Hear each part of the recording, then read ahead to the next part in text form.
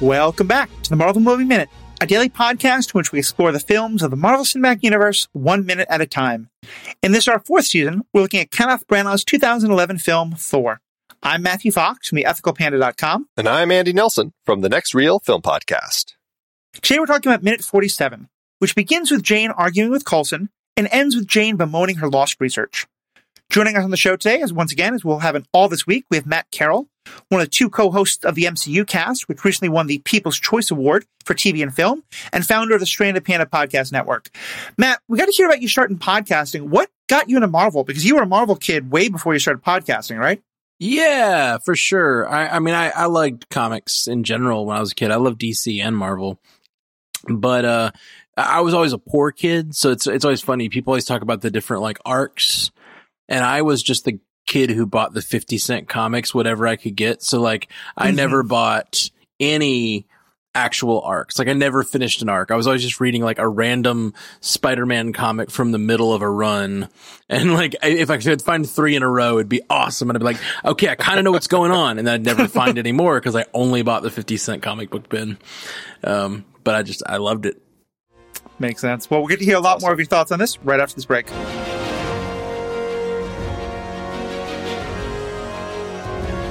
Do you want to jump into the conversations with us about Thor and the minutes that we're discussing this week? We have a growing group of Marvel fans just waiting to chat with you over in our Discord server. Head to truestory.fm/Marvel Movie Minute and click on the Discord link. It's that easy.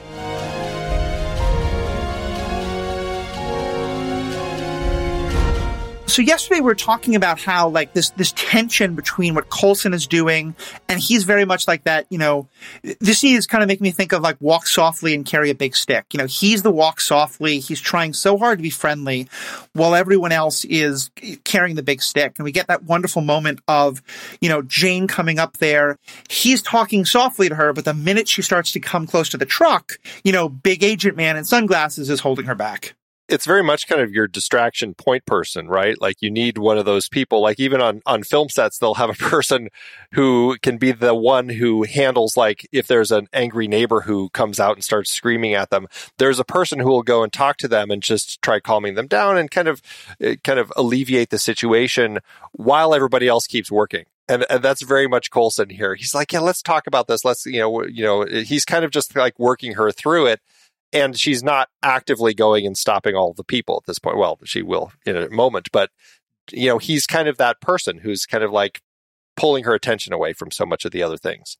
Did a agent hold her back? Or I thought Eric held her back. Well, the agent kind of like turns towards her in kind of a menacing way as she gets close to the van. Oh, okay. Gotcha. Yeah, she'll actively go stop an agent or try to stop an agent at the van. Oh, I see. Yeah. But that's the thing is when she gets there, Eric is the one holding her back, which I find really interesting because it's like Eric knows more about S.H.I.E.L.D. than she does. That's what we know so far, just based on his activity. And like Eric's really trying to keep her from doing something that would get herself in more trouble than she wants. And I like her reaction of by appropriate, do you mean steal? Because again, there's something so Coulson clearly means well, and he thinks that he'll later say we're the good guys.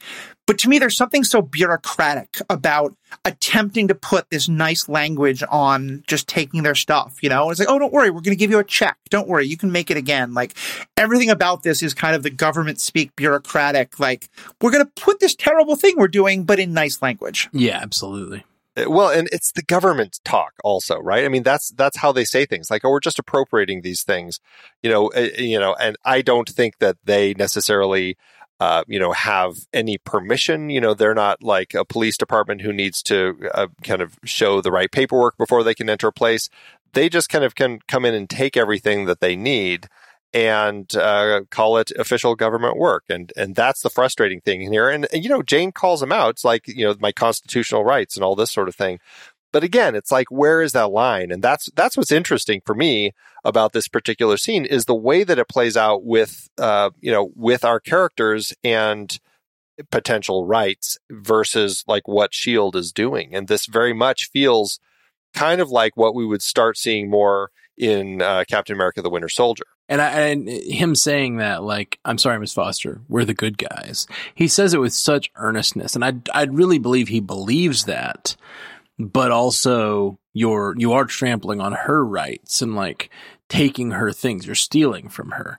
And it's such a great moment. And his character, Coulson, who I love, is like inextricably linked to his character from Agents of S.H.I.E.L.D., which goes on. And I think like in that series, he sort of becomes a little more jaded and understanding of like sort of the balance of like how their actions affect other people and stuff, and how they are wielding a lot of power. But this young Coulson, this young, naive Coulson, he's just so... he's just so like, oh no, I'm fully convicted that we're the good guys here. One thing I love in that is when he says at the end, "Thank you for cooperation." Mm-hmm. They didn't cooperate in the slightest. Not at all. Not at all. But you're right. It's not like he knows that he's doing right. And so he assumes that everyone around him is going to feel the same thing. And so he just, he kind of is like, yeah, I told you we're the good guys. That should be all you need to know. And it's funny because I think you're right. He believes it. This isn't intentional, but it makes the whole thing so much more menacing. For sure. Because they're not even willing to acknowledge how screwed up what they're doing is from their perspective. They're like, no, of course, this is what you should want us to do, right? Right. Or even answer the charge, right? Like, because he's like, you're stealing my things, which the answer is, the correct answer would be like, well, we'll get them back to you, or here's why we're stealing them. And he's like, just understand we're the good guys. That should be enough, right? Like, you don't need any more information. You don't need us to actually address the thing you're saying. We're just the good guys. And like, that's enough for Coulson. And I think he's a true believer, but like, that's not enough for Jane at all. Completely understandably. For anyone, really. And that's that line that I think for people is a difficult line to cross when the government says, well, thank you for your cooperation. We believe we're doing this and it's all the right thing. But there is still this sense of violating somebody's rights with it. Because from their perspective, you're just walking in, taking their stuff without asking, without talking about it first. It's just one of those things that it feels very wrong as it's happening to you. Well, it's the forever balance that you have to fight between like the collective good and the personal good, and finding a government system that does that. And I think clearly S.H.I.E.L.D. crosses that line, but then you think about the kind of threats they have to deal with and the things that they're actually concerned with, protecting the Earth. Like, yeah, maybe it's worth it. Is it worth it? Like, it's that security state thing, man. It's tough. We're not going to go into this, but I can't watch this without thinking about other situations where government's telling people to limit their individual rights for the collective health and safety of all. And I might be on the government side in that situation. Never would have been while watching this. The other thing I think, though, that's interesting is that one thing I feel is very emblematic of later MCU movies is they find some kind of like mystery or scientific thing that they don't quite understand, so they try to bring in the experts. And to me, this is interesting here is that they're not yet at that point. They're not at the point yet of our scientists are trying to figure this out. Let's bring Jane along and maybe let her volunteer, maybe tell her she's volunteering, but, bring her into the conversation. Here, they just want her stuff, and they're not even acknowledging like either her or Eric might have interesting things to contribute. Well, that's an interesting perspective, because why wouldn't they? I mean, if Jane has been studying this and they know that she has actually been studying this, they're taking her information without any understanding of what's in it and how to read it. Why aren't they bringing them into the fold here? And it's a very good question that I think is worth asking. Mm-hmm. And by the end of this story, and in the future, we know that Eric is brought in to work with S.H.I.E.L.D. By the time of Avengers. So it's interesting. Yeah, that's an interesting point. And I guess it's just they don't trust her or don't think they can trust her for whatever reason. She hasn't passed whatever background check they probably checked on her and were like, nope, she's too whatever. She's too not going to be down with the program that we need her to be down with. Well, and one other way, I think you're very right about that. I think another way to look at it is, and granted, we don't find this out for many years, and I can't imagine the writers at this point knew it, but it fits, is we have to remember that a lot of these people are Hydra agents. Like, That's true. We're watching a point in time at which Hydra had, according to what we learned in Winter Soldier and beyond that, thoroughly infiltrated S.H.I.E.L.D. So I kind of like the idea that Coulson still is in that cooperation mode where some of the others who are working for him are like, yeah, sure, boss, you take nice, but we're just going to do what we need to do because that makes right. Yep. Yeah. Well, and it makes that line even more like tragic / ironic that he says, trust me, we're the good guys, because half of you aren't, Yeah. clearly half of you by the time of Winter Soldier are Hydra agents, which I don't know. I wouldn't put it past them to have at least have had that as a plan for the future, because I mean that's such a big moment for the MCU. It's a big moment for the character of Cap, and but that is a few years later than this, so very possible not. But it had happened in the comics already. Yeah, sure. This point. Right. So certainly it's a thing that they probably were, stewing over. And certainly even before Winter Soldier, even in Avengers, part of what you realize is that Fury is much more cynical and jaded than even someone like Coulson, and so that alone might be not even quite the Hydra connection, but just that Coulson might be like, okay, boss, don't worry, I'll convince them that we're all on the up and up, and Fury's like, sure, if you want to, but just get the stuff is what I care about. So yeah, that tension definitely is there from the beginning. Mm-hmm. Yeah. It is. I do. Now I'm really stuck on this idea that through all of this, and again, I know it was basically probably because, Natalie Portman, Stellan Skarsgård, as far as like the contracts they had, the availability they had and everything.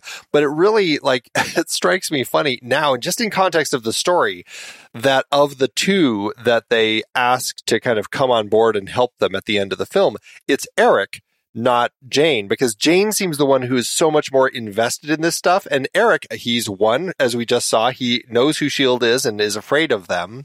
And two, he's the kind of the one who's like back, I'm the professor. I'm kind of older and wiser. I'm not just going to jump into anything crazy. And so in context of the story, I feel like, gosh, Jane really is the person that they should be asking at the end of the film to come on board. Well, my understanding is, Matt, you might know this better than I, but that Natalie Portman, her acting was not well received in the prequels movies, and that she as an actress, had really worked against kind of being typecast, as the sci-fi action-y kind of heroine. And she'd done a lot of different kind of things between the Star Wars movies and this, and that she liked the role of Jane, but that she was hesitant to kind of get too involved with the MCU because she didn't want it to be yet another Star Wars where she was just part of this huge thing for years and years of her career. And so I'm just guessing there, but I wonder if that's part of it, is that Skarsgård was much more willing to be the person who comes back for a few minutes in movie after movie, where she was like, I'll star in big movies, but I don't want to be the MCU person. Well, and you have to think of the context of what the MCU was at this point too. It was not the thing that had created hit after hit. It was the thing that had created 3 movies, one of which was not received well. So it's like, this is the third property they're introducing. And so you're like, is this going to be a hit? Are people going to like this? Do I want to sign a contract where I'm willing to come in for one scene at the end of, at the beginning of Avengers or whatever? And she was a much bigger star. So she just won her Oscar the year before for Black Swan. Oh yeah. Yeah, totally.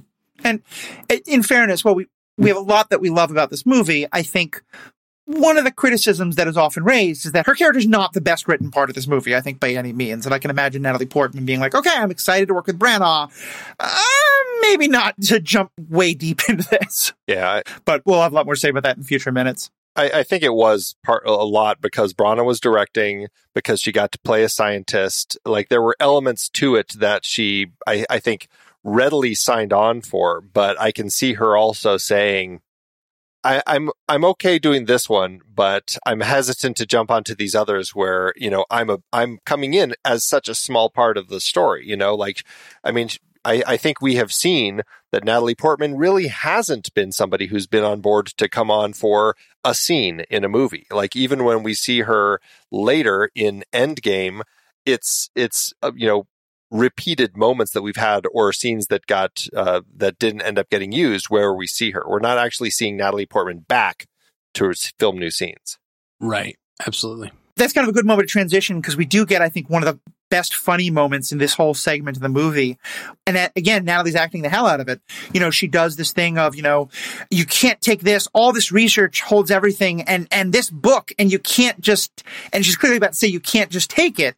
And she means in kind of the more metaphorical sense, but just there's such great subtle comedy of just Coulson makes a subtle look and gesture to someone off stage, so off screen, and then an agent just comes by and grabs the book right out of her hand. Yeah, I love that moment. And the real humor of it is she basically reveals the fact that this book holds everything. She's like, it's all here in my equipment and this book. And then yoink. It's so you good. can't just so take great. yoink. Yeah, then this is something that I have been finding more as I've been kind of watching Thor again in this format, is I'm finding like there are so many more comedic bits that just really work well throughout the film, and just they keep hitting one after another, whether it's Darcy and her moments or just these little things like this that just they pop up and they really work. And so kudos to Branagh and the writers and the actors for carrying all of this off so well. Yeah. And then again, as we kind of mentioned it before, but Eric is kind of watching. It's only though when she starts to approach the van and the agent turns and looks kind of menacing, that's when he jumps in and it's kind of like, wait, let's calm this down. I think because you can understand why she's frustrated, because he doesn't seem at all upset by what's happened to their scientific material. I think we might know that he might be. He just is more concerned for her. Yeah. But I can imagine for her why it's so frustrating. Which we'll know more in the next minute. And we've seen a lot of this from Eric, like from the beginning. Like he's always been kind of the one who's been standing and watching, observing when Jane and Darcy are arguing in the van about driving into the atmospheric disturbance, or when they hit Thor. Like all of these moments, Eric is kind of the one who's just standing there, like taking it in and absorbing all of this stuff. Like rarely is he actively saying much until he's trying to like pull them away or something like that. And so that's what I find interesting about Eric, is he is kind of this. He's been written and performed by Skarsgård as kind of this stoic character who just is the one who's absorbing information and then jumps in as needed. I think that's actually an interesting element of that character. And so then we get this cut to a shot of the three of them sitting on the roof. And this has to be, I know that it came out a good deal after it, but, we know that in the chronology of the world, it's about the same time that Tony is sitting up in a huge donut while he's dejected because he thinks things aren't going well. And the scene both scenes kind of evoke each other to me. Like that has to be intentional, right? Entirely possible. I know this is, we're on June 1st right now. 2010, and Tony was sitting in the donut on May 30th, so just a few days before. So yeah, it's very much happening at the same time. It's entirely possible that they wanted to have another sort of situation similar to this. Although they should have just put them on top of Donut Land if that were the case. It'd been a little too obvious, maybe. Yeah, right. Well, they did seem like a very similar angle that they're coming at, like the camera's sort of panning up or dollying up or whatever while it's like aimed upward at them, and I think that's something similar with the Iron Man 2 moment. Yeah. Andy, you want to tell us a little bit about the SHIELD agents? We see more of this minute. Oh yeah, we see a good deal of SHIELD agents wandering through this scene and interacting with them. It's hard to tell because again, things are moving quick. We're on a steady cam that's kind of moving all over the place. The SHIELD agents are coming in and out of frame. So I did my best to figure out who we have. The very first person that Jane interacts with at the back of the van, I think, is Patrick O'Brien Dempsey playing Agent Kale. And I believe he's somebody that we'll see later. Again, it happens quick. I think that's who we're seeing there. If I'm wrong and you're listening, Patrick, let me know. The second agent walks past real quick, and I'm not exactly sure who it is because they cross frame so quickly to put something in the van. They'll be back later. I still can't tell who they are. The third person who walks by is a woman. This is one of our female agents. She's got a bun on the back of her head. Can't tell who she is, especially because in the credits, both in the official credits and uncredited, there are no women who are listed as agents. So either these are just New Mexico background actors who just really didn't care and didn't bother putting themselves on there, or I don't know, maybe it's a crew person who's just, filling in because they needed some more bodies. We see a woman walking by putting a box on there. And then another woman who's blonde with a bun, she walks past. And what's interesting about her is as we cross-cut back and forth between Coulson and Jane, we see this person walking 3 times in consecutive shots, because they just didn't time it properly. And so it's, as far as the script supervisor's job, it was like, wasn't quite lined up as well as it could have been in those 3 shots. The fifth agent is the one who takes Jane's notebook. I think this is John Bailey We have a little more FaceTime with him. That's my sense as to who that is. And then we have a sixth agent who walks up behind Eric. This is Sean V. Scott. Very clear, easy to identify that, and he's playing Agent Scott Kelly. And that's it for our agents here. And I have to say, I'm glad you read those because I have some sympathy for the uncredited folks.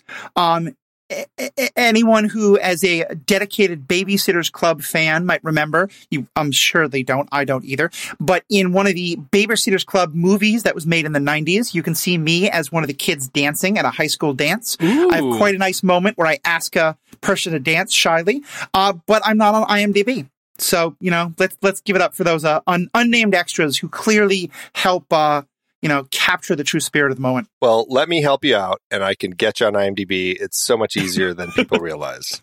I don't think Babysitters Club is what I want to be forever remembered by, but thank you. Yes, you do. Whatever, man. You should totally get in there. So one thing I think is worth talking about, especially in terms of the structure of the movie, is we're later going to have a scene where we cut back to Asgard and see Loki and the Warriors 3 and Sif interacting. That was supposed to come right here. So we were supposed to have even more of a breakup of, starting the S.H.I.E.L.D. scene and then cut to Asgard and then cutting back. And I think this is, I was saying before, during last week, Matt, that after that incredibly emotional scene with Loki and Odin, I found it a little jarring jumping back to New Mexico here.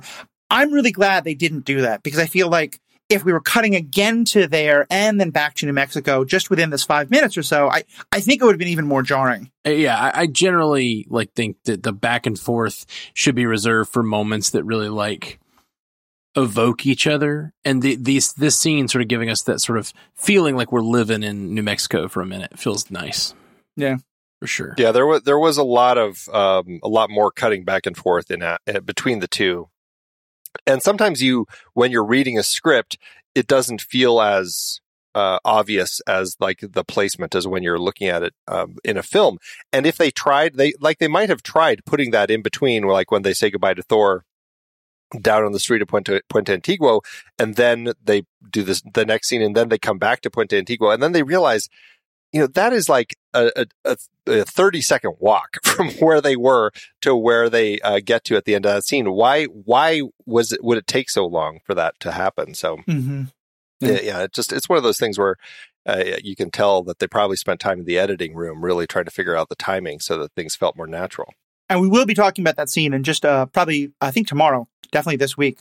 But is there anything else about this minute that we want to talk about before we wrap up? That it was quite a convoy that they have here. That S.H.I.E.L.D., they have, I don't know, at least I think it was 6 vehicles that they have driving away here. I was very curious, though.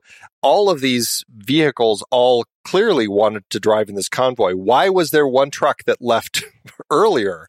There's that one truck that we saw in the previous minute that took off. And it just, that felt weird to me that we had this one truck that clearly just seemed like a plot device to get them to notice what was happening.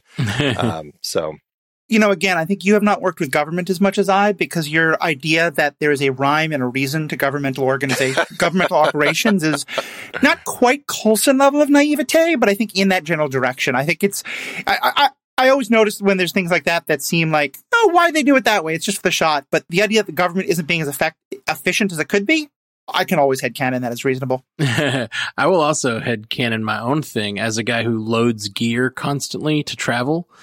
Sometimes there's a reason to send one guy ahead.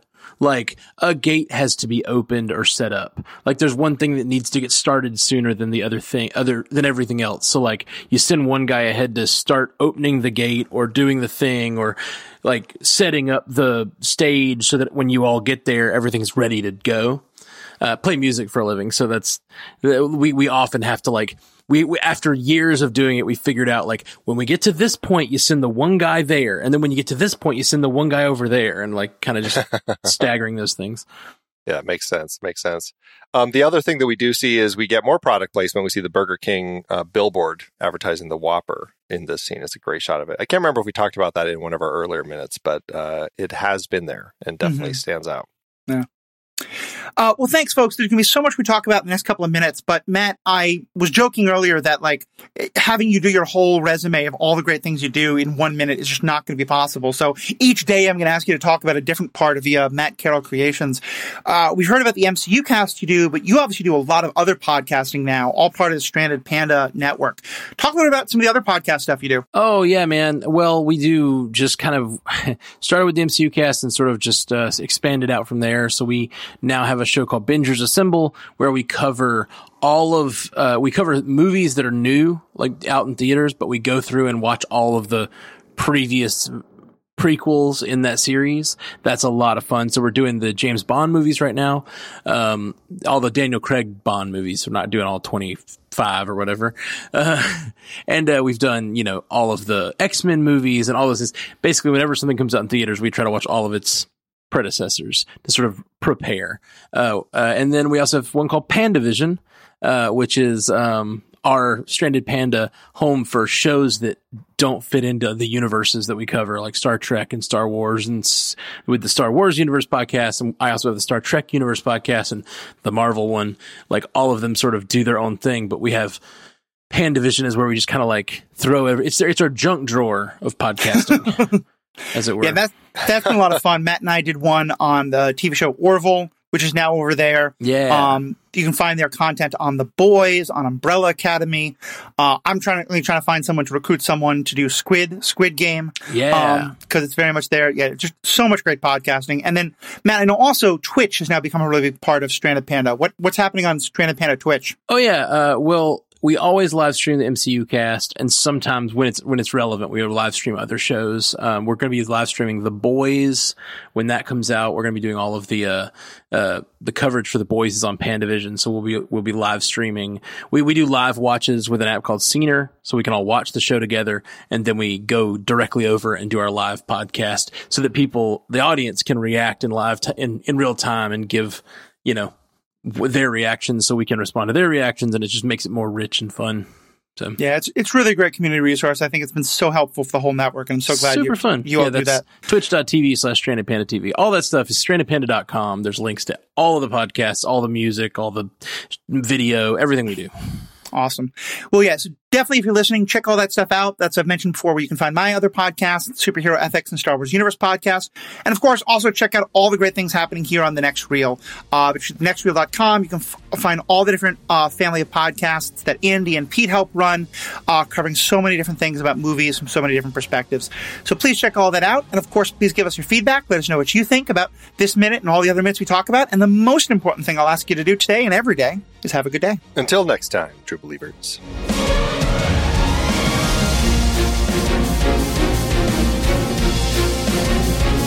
Marvel Movie Minute is a production of True Story FM, engineering by Andy Nelson. This season's music is One Last Ride by Martin Puringer. Find the show at truestory.fm, and if your podcast app allows ratings and reviews, consider doing that for this show.